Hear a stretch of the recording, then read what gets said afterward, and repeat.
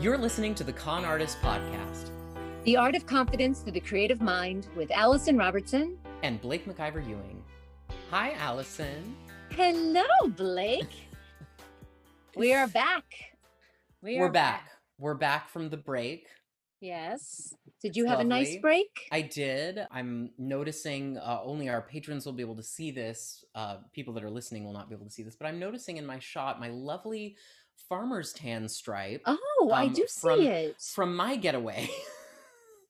And it was not, it's not a good story. It's not like I was on some, exotic tropical island. No, I was actually outdoor at a safe, socially distanced, outdoor only wine tasting, and the sun came out and I got a burn because I was not under an umbrella.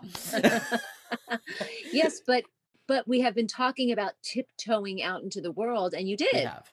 I did. How was that? I tiptoed out into the world for my birthday and did a safe, distant trip up the coast. And it was actually very delightful. And I was really proud of Central California and all of San Luis Obispo County, where I kind of bopped around for being extremely safe, extremely COVID friendly. Maybe not COVID friendly is not the right way to say it, but COVID aware. Okay, that's a good one. I like that. COVID aware. Who's being COVID aware? I like that coin.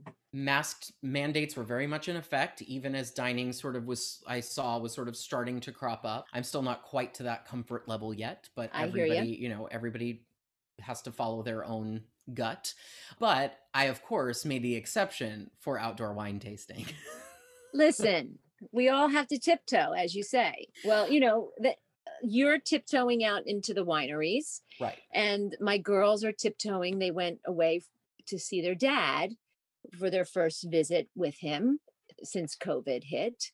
So, you're tiptoeing with wine and I'm tiptoeing with wine with feelings over here. So, I'm tiptoeing around the house going, how do I feel about this? But they are foraying, in an Airbnb safely. That's what we did. That's what Emerson and I did. We did an Airbnb situation. Hospital grade disinfectant came with me. Every handle got sprayed just so that you can relax, because it's like if you can get to the point where you're not having to think about it, then you can relax. And so that was lovely. Also, wine helps with that, but obviously that's not for your underage daughters.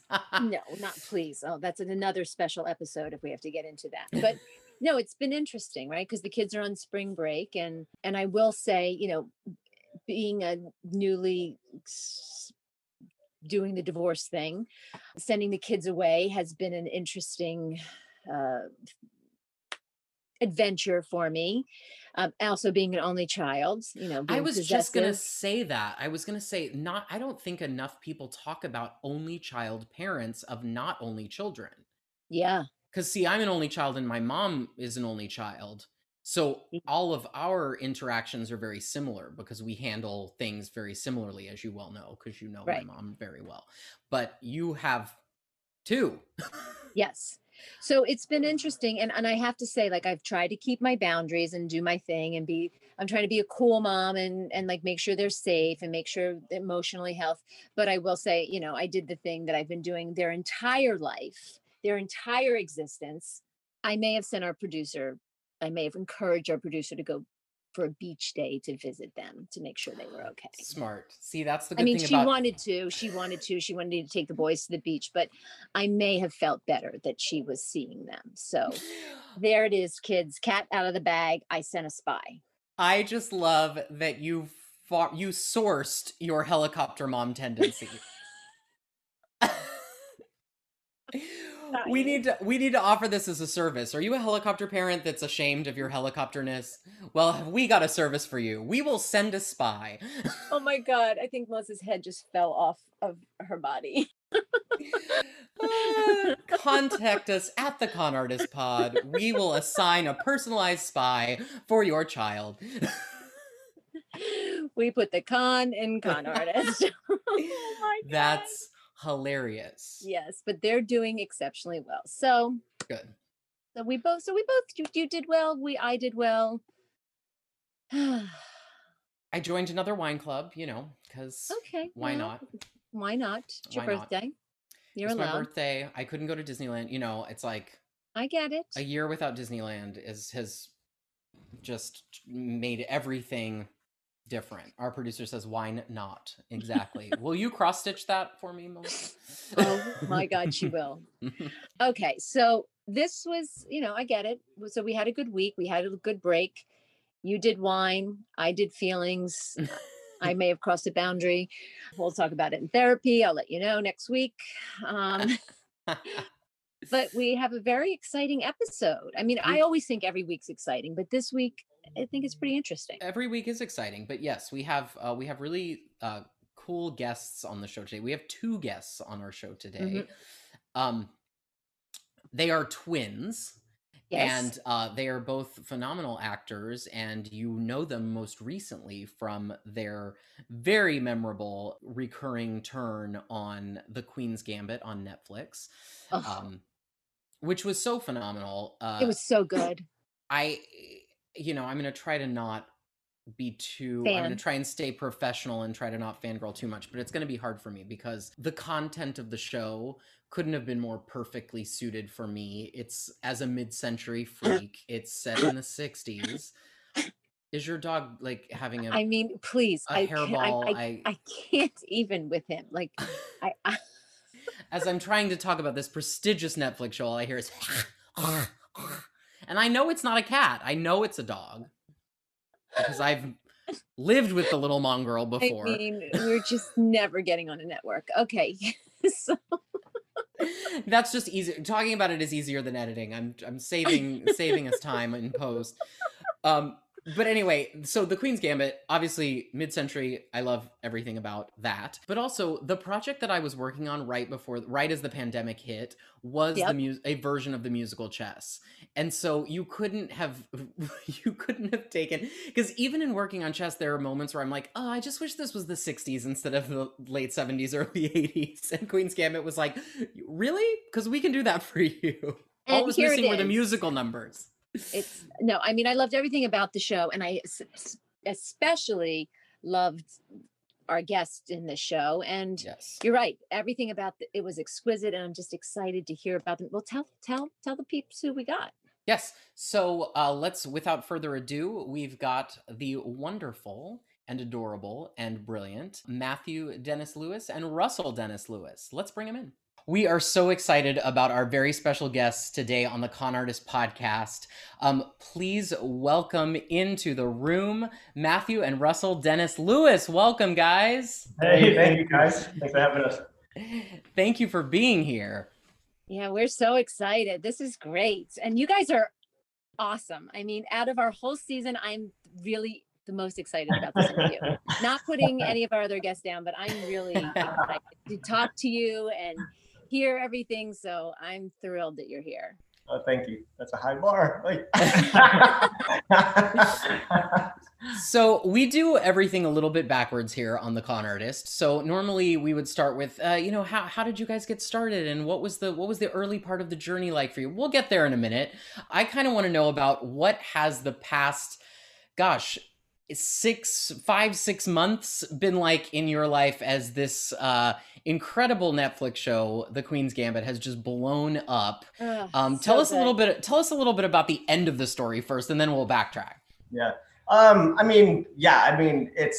It blows our mind. I mean, we knew the show was going to do well. We worked with the team before in a previous project, and we knew the caliber of talent being brought to the project. But I mean, just the viral sensation that it became was just, I don't think we expected that. And I think it was much needed during that time, during the pandemic, and it was very relatable, and people needed an underdog story. And I just think it was the right time, right place. Yeah.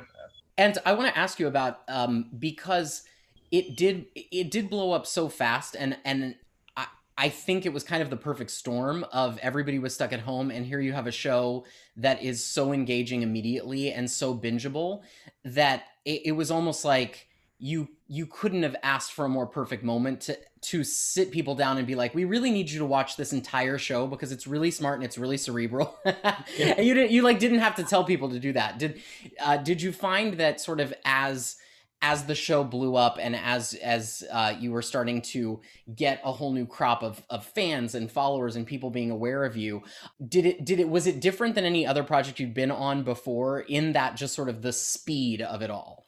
Yeah, to touch base on timing though, real quick, the serendipity of that all was magical in the sense that we finished filming it in the beginning of December, 2019, and we didn't make it back to California, until the very beginnings of COVID. So, the show as a whole lucked out in the sense that it was all in the can and ready to go from there. Because if we had to finish filming after the holidays, we wouldn't have finished it.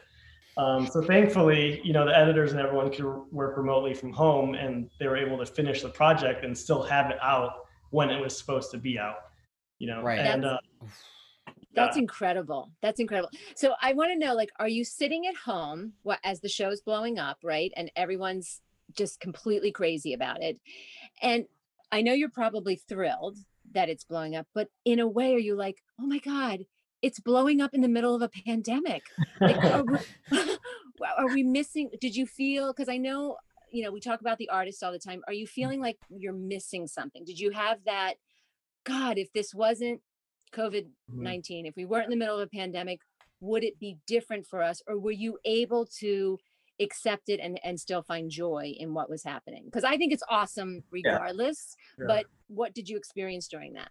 I mean, I think we definitely take joy in how successful it is. Like you said, we've gained so many pans and it's got putting a lot of tension on us, but at the same time, it's like you get so excited. You're like, wow, this could be the big break.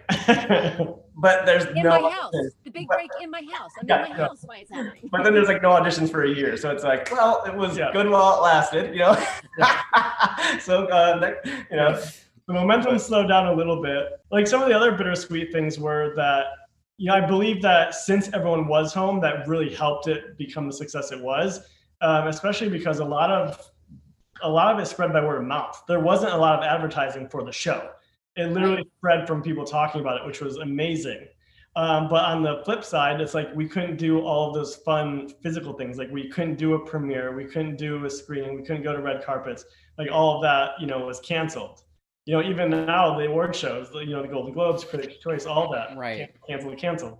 So, a lot of those aspects that are fun to just go out and get dressed up and, celebrate, we didn't get the chance to do that. Yeah. And we had a really good chance of going because most of the cast is from the UK. So it's right. There's no one in LA except for us. So it's like, hey, we could have been doing. Our odds are really good. Yes. We're getting the invite to the Zoom meeting. That's what I was thinking about, just on the silly side of things, just the fun of a premiere. And we all know Netflix loves to spend money on a party, and that darn it, there will be more. I want to ask a little bit about, because as I was watching the show, every time a new location cropped up that I could tell was practical, just because there was no way you could have filmed it fake or CG, I looked up a location and everything was in Germany, which I could not believe. Here you have this show that was so American in its root and yet so global in the sort of international chess world, all done in Berlin. How was your experience of living there for months while you did this project? Because that's a really cool and random place to be. Yeah, I think they shot a few scenes of some New York City footage in Toronto, I believe, but that I don't even think made the final cut because they'd only written 6 episodes, but cut it to 7 because they had so much footage that they still even cut some. But yeah, a lot of it was filmed in Berlin. We were there for 3.5 months, which wasn't supposed to be the case in the beginning. We were supposed to be there for a week in September and then come back to the States and then fly back out for all of November. But Anya is just so busy that she was wrapping up. I think she was wrapping up on Peaky Blinders or something or another film. And then her schedule was kind of changing so she could kind of work around that. So then the day before we flew out, we got our itinerary and it said that we were going from September to the end of November. It was that's not what we agreed upon. So I called my manager. I'm like, hey, I think there's an error with the itinerary. Just want to let you know so we can get that fixed. And he's like, okay. So he reached out to production, but because of the time difference, they didn't get a response back. So we got up the next morning. We're like, I guess we'll just pack a couple extra bags just in case. Oh my God. And then when we landed in Germany, we got the message back, oh, you guys will be there for 3 months. Wow. So I had to like call my job and be like, hey, this isn't how I wanted to do this, but I'm putting in my notice. I won't be returning.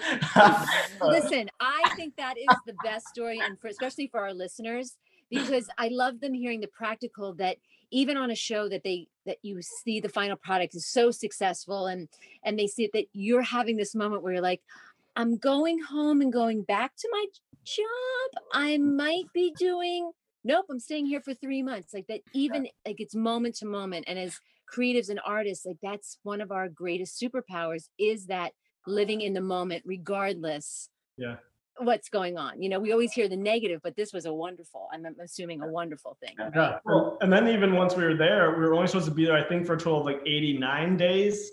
But then they had to do another schedule change that would put us there for 93. So then we had to like go through the whole process of getting temporary visas, because you can only be there for 90 days.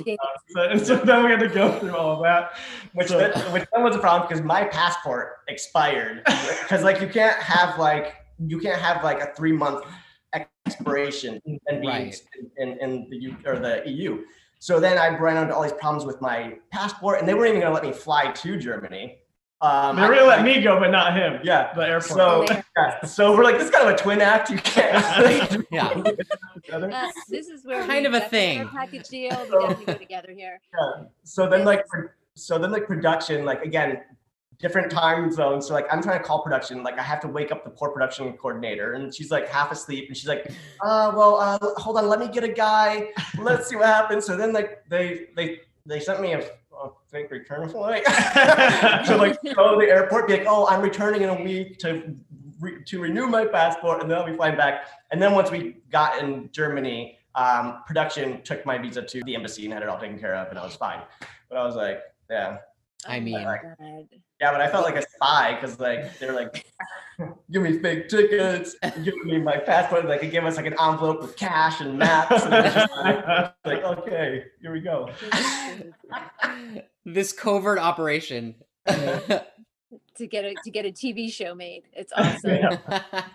Yeah. I know that you worked with this production team before, and then moved over here with this show. My question is, watching the show, there was something about your characters when they came on it. I was talking to Blake before the show, and I was saying it, it always gave me such comfort whenever the two of you came on the screen for her, right? I was always like, okay, they're going to take care of her. It's going to be okay. Like, and my question to you was, because I know your characters were written for this show, was that discussed? Was there an arc that was discussed for you guys? What, or did you bring that element to the show? Well, I mean, how it started from start to finish also was we were able to go to the after Emmys party, for Godless, the other Netflix series that we did with Scott Frank and, a lot of the cast and crew. Scott Frank, the writer and director. Yeah. So we made it to that. And when we were there, he was like, I'm so glad, because we weren't invited to the party, but my managers were able to get us in. And so he was like, oh my God, I'm so happy you guys are here. He's like, this is the perfect, ending to the Godless chapter. And he's like, don't worry, I'm going to be tapping on you guys' shoulders real soon. We'll be working again. And, in the industry, you're always like, yeah, you hear it all the time, we love it, appreciate it, but not going to hold our breath. And then a few months later, he said, if we were ever in New York, reach out to him, we'll go out, for lunch or whatever. And we had gone to New York to film an episode of Blue Bloods. So we're like, oh, let's hit up Scott. And so we did, and he took us to brunch. And like immediately, as soon as we sat down, he's like, so did they send you the script yet? And we're like, what script? And then oh my gosh. Yeah, and that's when he laid it all out for us. And he's like, I'm doing this book, it's Queen's Gambit. And so we went out and immediately bought it and read it from like front to back. And all he said was, in the beginning, they're not so nice, and then they become the friends. So that was the arc. And so the rest we kind of worked with. Wow. Crazy. That's amazing. I love it. It makes me so excited. Now, I know, because we have a mutual friend, so I have a little bird that can whisper in my ear. But I do know that, being twins, I'm very curious about the psychology about that for you two. I do know that is it true you have separate representation? Yes. Yep. Yeah. So, yeah. How so and why? How come and why? I think it's awesome. I know you're two individuals. For the longest time, commercially, we had the same commercial agent, just because that's kind of where the twin thing actually lives the most. there's not much theatrically for twins, for adult twins anyway. You see it a lot for children because of child labor laws, but you don't really see that many for adult twins. So we have separate reps though, theatrically, and separate managers because there's just so much competition as it is. The last thing you want is to be like, well, why are you sending him out and not me? Like, you know, so we made it a point to purposely do that so that way there's no competition. Yeah, or if like both of us go up for one role, who does the agent go with? You know what I mean? Like, right. It's conflict of interest. I'll give you 11% if you push. I think that's so smart though, because, you know, as artists in the commercial space where we're always faced with such competition, I can't imagine the strange sort of dichotomy here of like, it's your family, it's your brother, you know, all of that thing. I think it's so smart to do that and keep that separate. Let's jump back for a second. How because I don't know the beginning of the story. I know you guys grew up in New York. How did you guys start in the business? When did the bug bite, so to speak?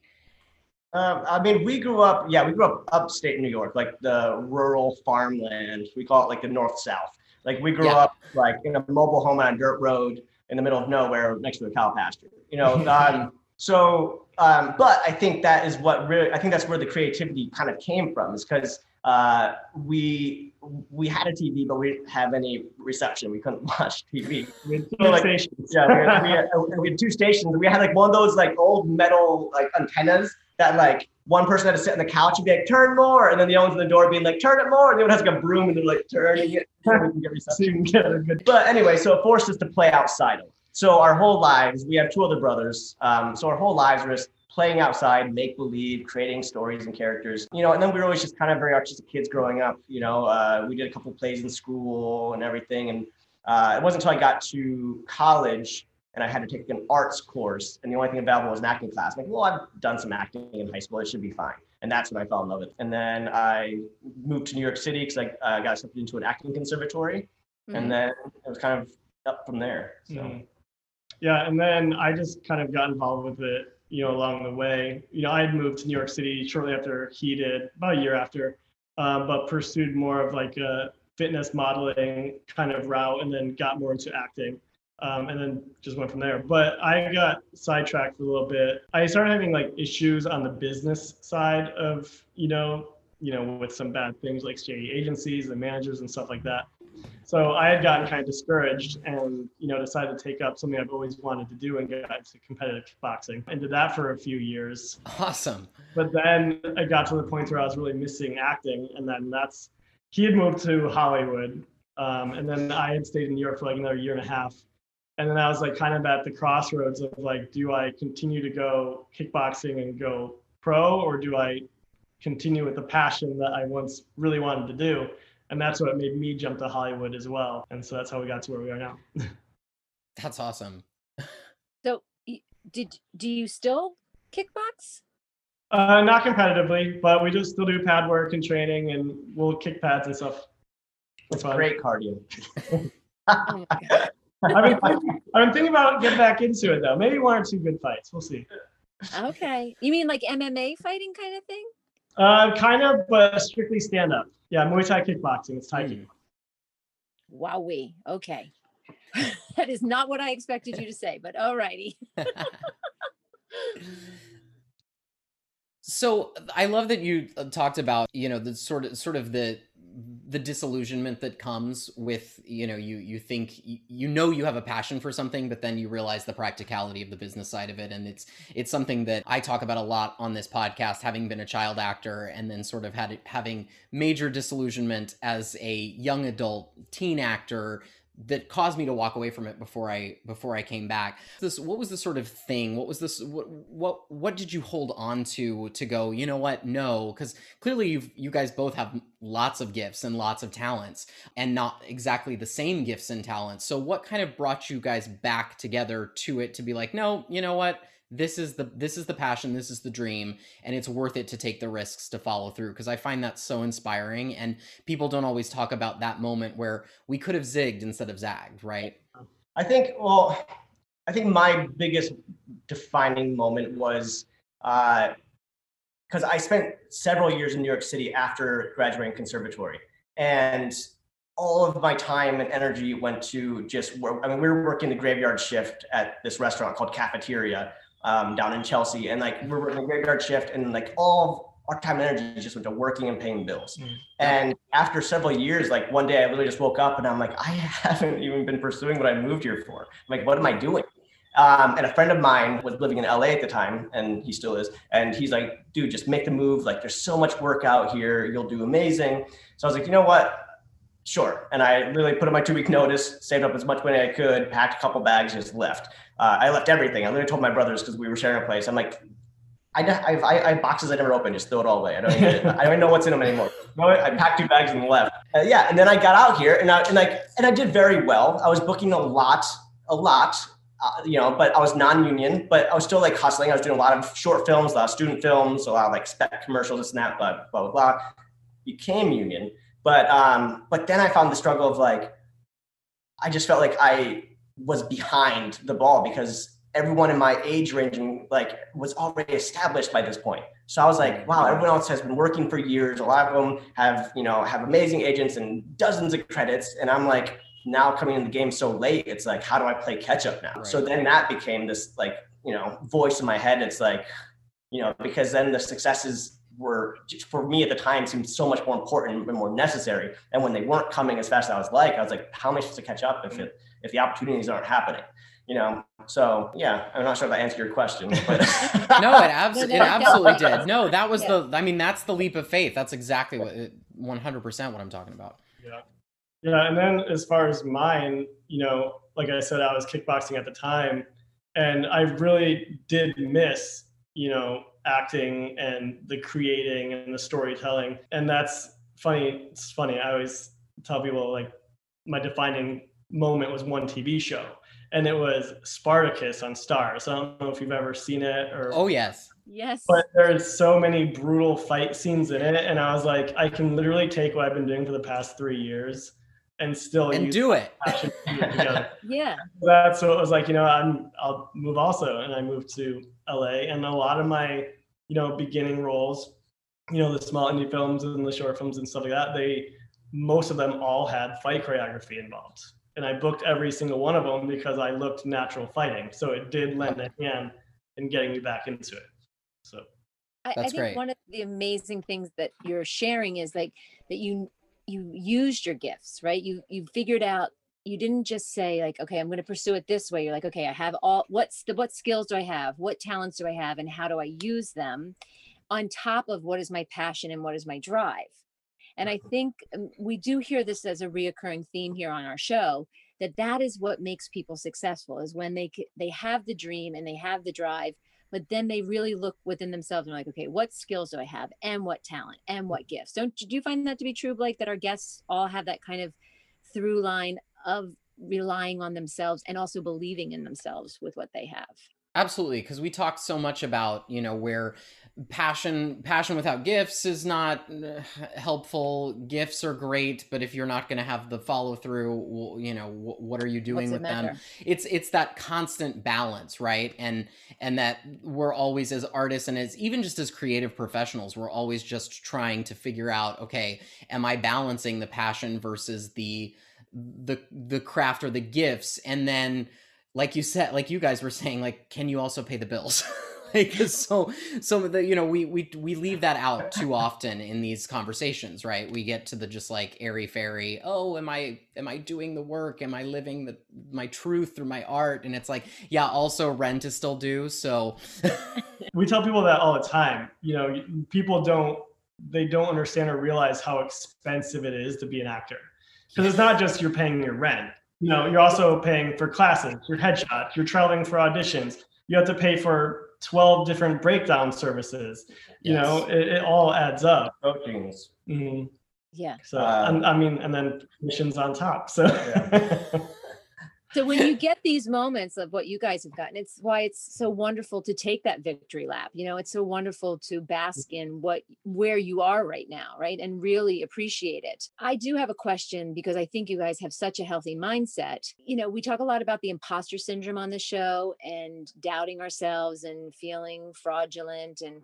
And I understand you can probably I want to hear how you feel as individuals, as artists, but how does that work when you go up for something together as brothers or as twins?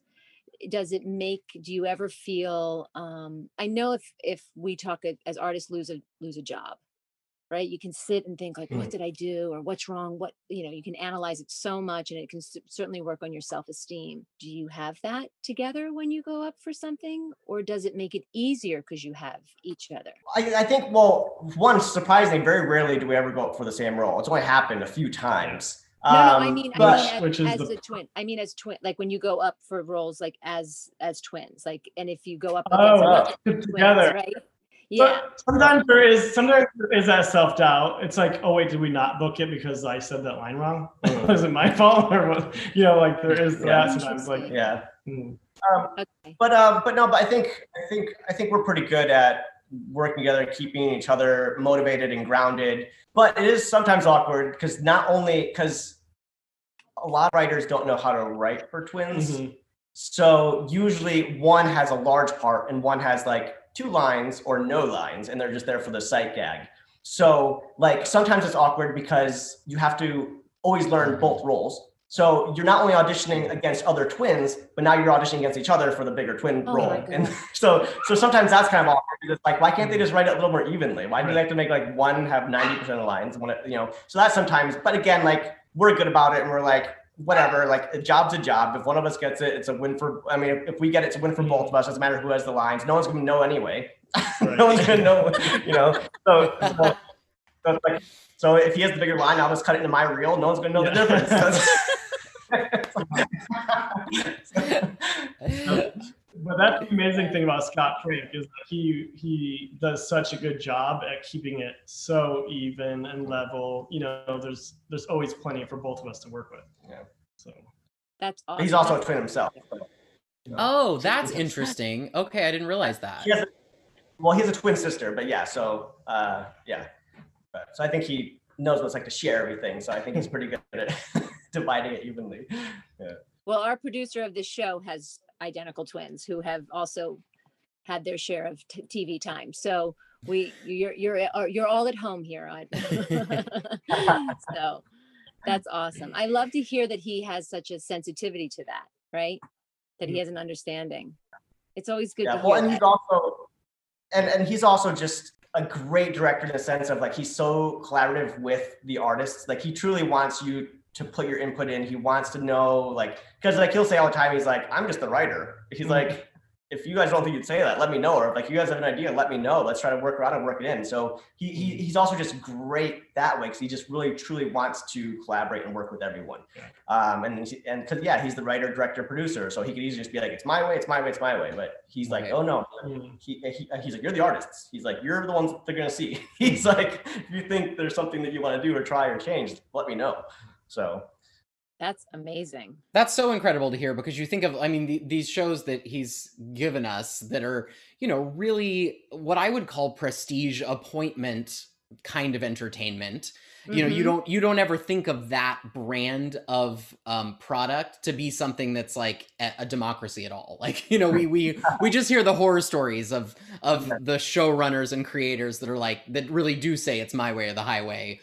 Here's my track record. You're just a cog in my machine. But I think that's part of the magic and why people are so love his work and love the actors in his work, because there is a freedom of expression in there. And I certainly felt it watching Queen's Gambit as I saw artists doing great work and in an exciting way, and in a way that, like, even though it was period, felt so fresh. Everyone's contribution felt extremely viscerally fresh, even though I bought the time period 100%. And that was a cool way, because I think so often when we look at period shows, it can be a little bit we've seen that before. We know what that style is. We've lived in that before. And this was just so anything could happen kind of excitement that obviously you guys breathed a ton of life into. So it was just really cool. Sorry, that was just me. That was really just me fangirling. That wasn't a question at all. It's okay. It was like TV for me. I was like, yes. And they're individuals and I can feel every moment of it and the costumes. I went there with you, but I caught myself and didn't speak. So we're back. We're back. There we go. Back about you two. All right. Okay. So tell us, all right, tell us what are the dreams? Where does the passion go forward, both individually and collectively for you guys? I mean, I think I'm just to work again. Amen to that. Amen to that. We get that. We get that. We feel that. But I don't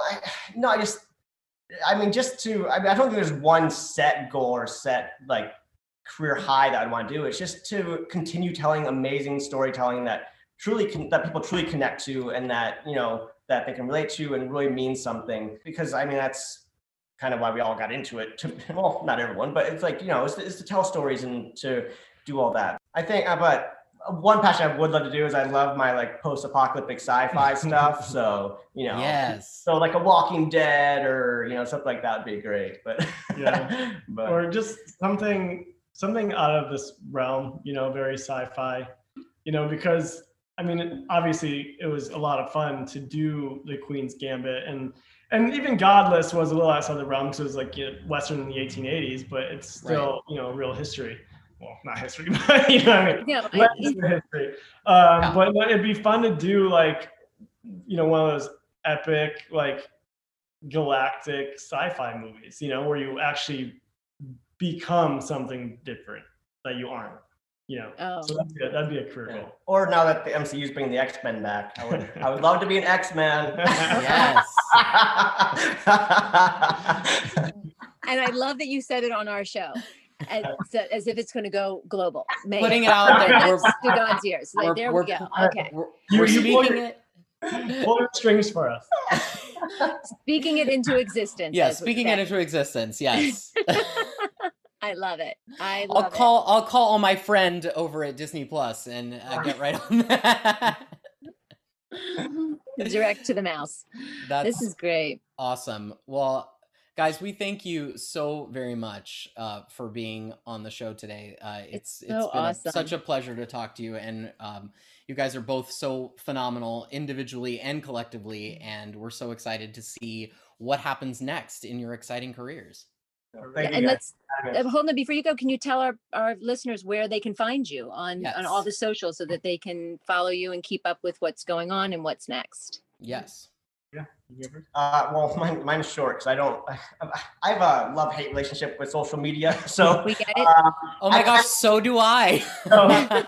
So I kind of only stay active on Instagram, but even that I've just been like only promoting the show the last year. But yeah, so I'm on Instagram at Russell Dennis Lewis is the whole name. Yeah, I don't really use Twitter. I have one, but I don't even know what my handle is, to be honest. Yeah. I don't know either. Yeah, and my main social media is also Instagram, and mine is also my full name, so at Matthew Dennis Lewis.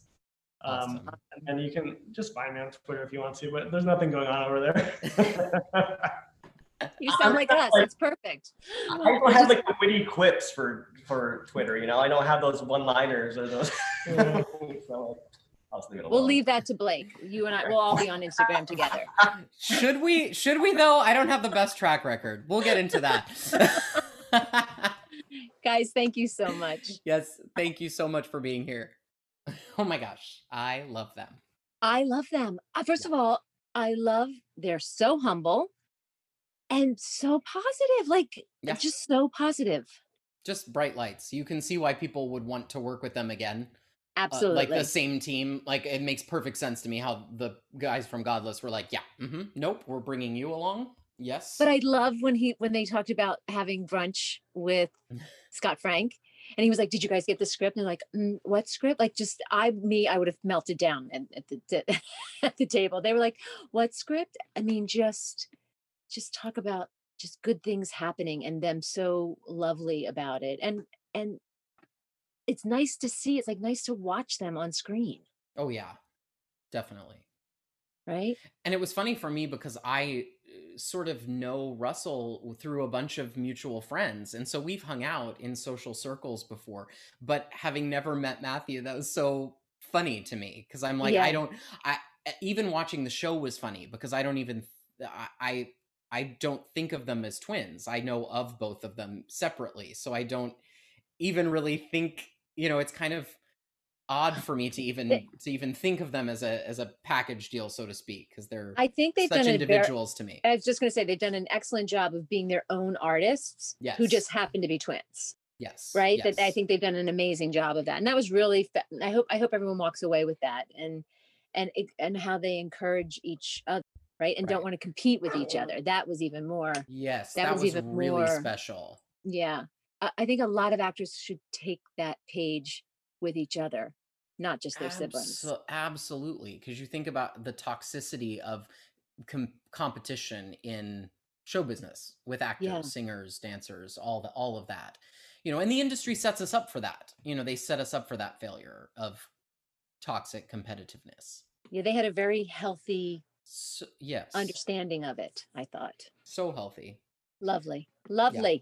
Really fun. I can't wait to see what they do next because I feel like this is such a great. And I would be very interested to see them work individually now, like to see them do their own things, right? Yeah. Yeah. Interesting. Really fun. All right. Who's our She Gets It this week, my friend? Okay. My She Gets It this week is not topical at all because I feel like our guests were very topical and we were very, very of the moment, something that we're all still talking about. So yeah, I'm you know, I've talked a lot on the podcast about my various coping mechanisms in life through the pandemic as a tortured artist, as a tortured soul, all of the things. Well, I have a new, what I'm calling mental health television show, which is the end of my evening where I turn something on that just either sparks joy or, you know, stimulates either endorphins or serotonin of some sort. I won't even tell you what mine is, but you go. Well, yours is probably some slasher killer true crime. All right. Well, here's what mine has been for weeks now.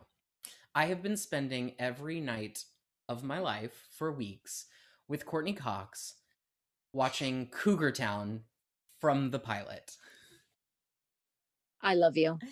And I have no other words. When I tell you the amount of joy that this show brings, and it's not just that, like the characters in the show, I too am a wineaholic. I feel seen by. I see. She says, "I see you every episode." Yeah. I love the fact that, you know, this is this cul-de-sac crew situation that was kind of, you know, I love shows that are like kind of our commune Modern Family thing that we created. You know, this is very much like that. There's a group of them and they all are sort of in each other's business all the time in a wonderful way. And and then there's just tons of frigging wine in every episode. So even on weeknights when I'm not drinking, it feels like having a cocktail with a friend because they're just pouring wine and I'm just like, it makes me so happy. And it just, and because she was the exec producer and the whole reason it got made, you know, for me, it's Courteney Cox gets it. And we've known that for years. We've known that since long before Friends, but Courteney Cox gets it. In fact, the only time Courteney Cox didn't get it, but then she did get it for a moment. I think she didn't get it when the bangs happened in Scream 3, but then she immediately got it and now makes jokes about it all the time. Now she's better. So she's back on our list where she gets it. Do you remember what I'm talking about? The Scream 3 bangs? Yes. Oh my God. Oh my God. Please. I have been compared to Courteney Cox my whole life. I know. So I love her and I'm all about this. So with that, because I love her, she does get it. I'm gonna give our trivia this week because I've been a fan of Courteney's. My trivia question is, when Courteney Cox first started, when we first got to know her, she was in a famous music video in the 80s. And I want to know, whose music video was she in? Spoiler alert, I don't know the answer to this question. Which is just killing me. Well, you know, it's that weird thing of like, I know everything about up until the mid 80s, and then there's like a gap when I was, you know, very little. So who? And then like 90, I start to become aware of pop culture again. So this falls in the gap. Okay, I'm guessing this music video was between 85 and 89. Yes, it was. Okay, well, when I was in high school. Perfect. You're welcome. That's Thank you. Why. That's why. But do you notice how it's funny because when we first became friends, now I'm just going off tangent before we end this episode. When we first became friends, it seemed like our age gap was really noticeable to people, very wide, because I was still in my 20s when we became really close friends. And have you noticed that now that I'm in my mid 30s, it is not a thing at all? No, nobody. Everyone's like, "How old's Blake?" Oh, I didn't know that. I was like, "Oh, really? I didn't know that." Oh, okay. I was like, "Okay, great."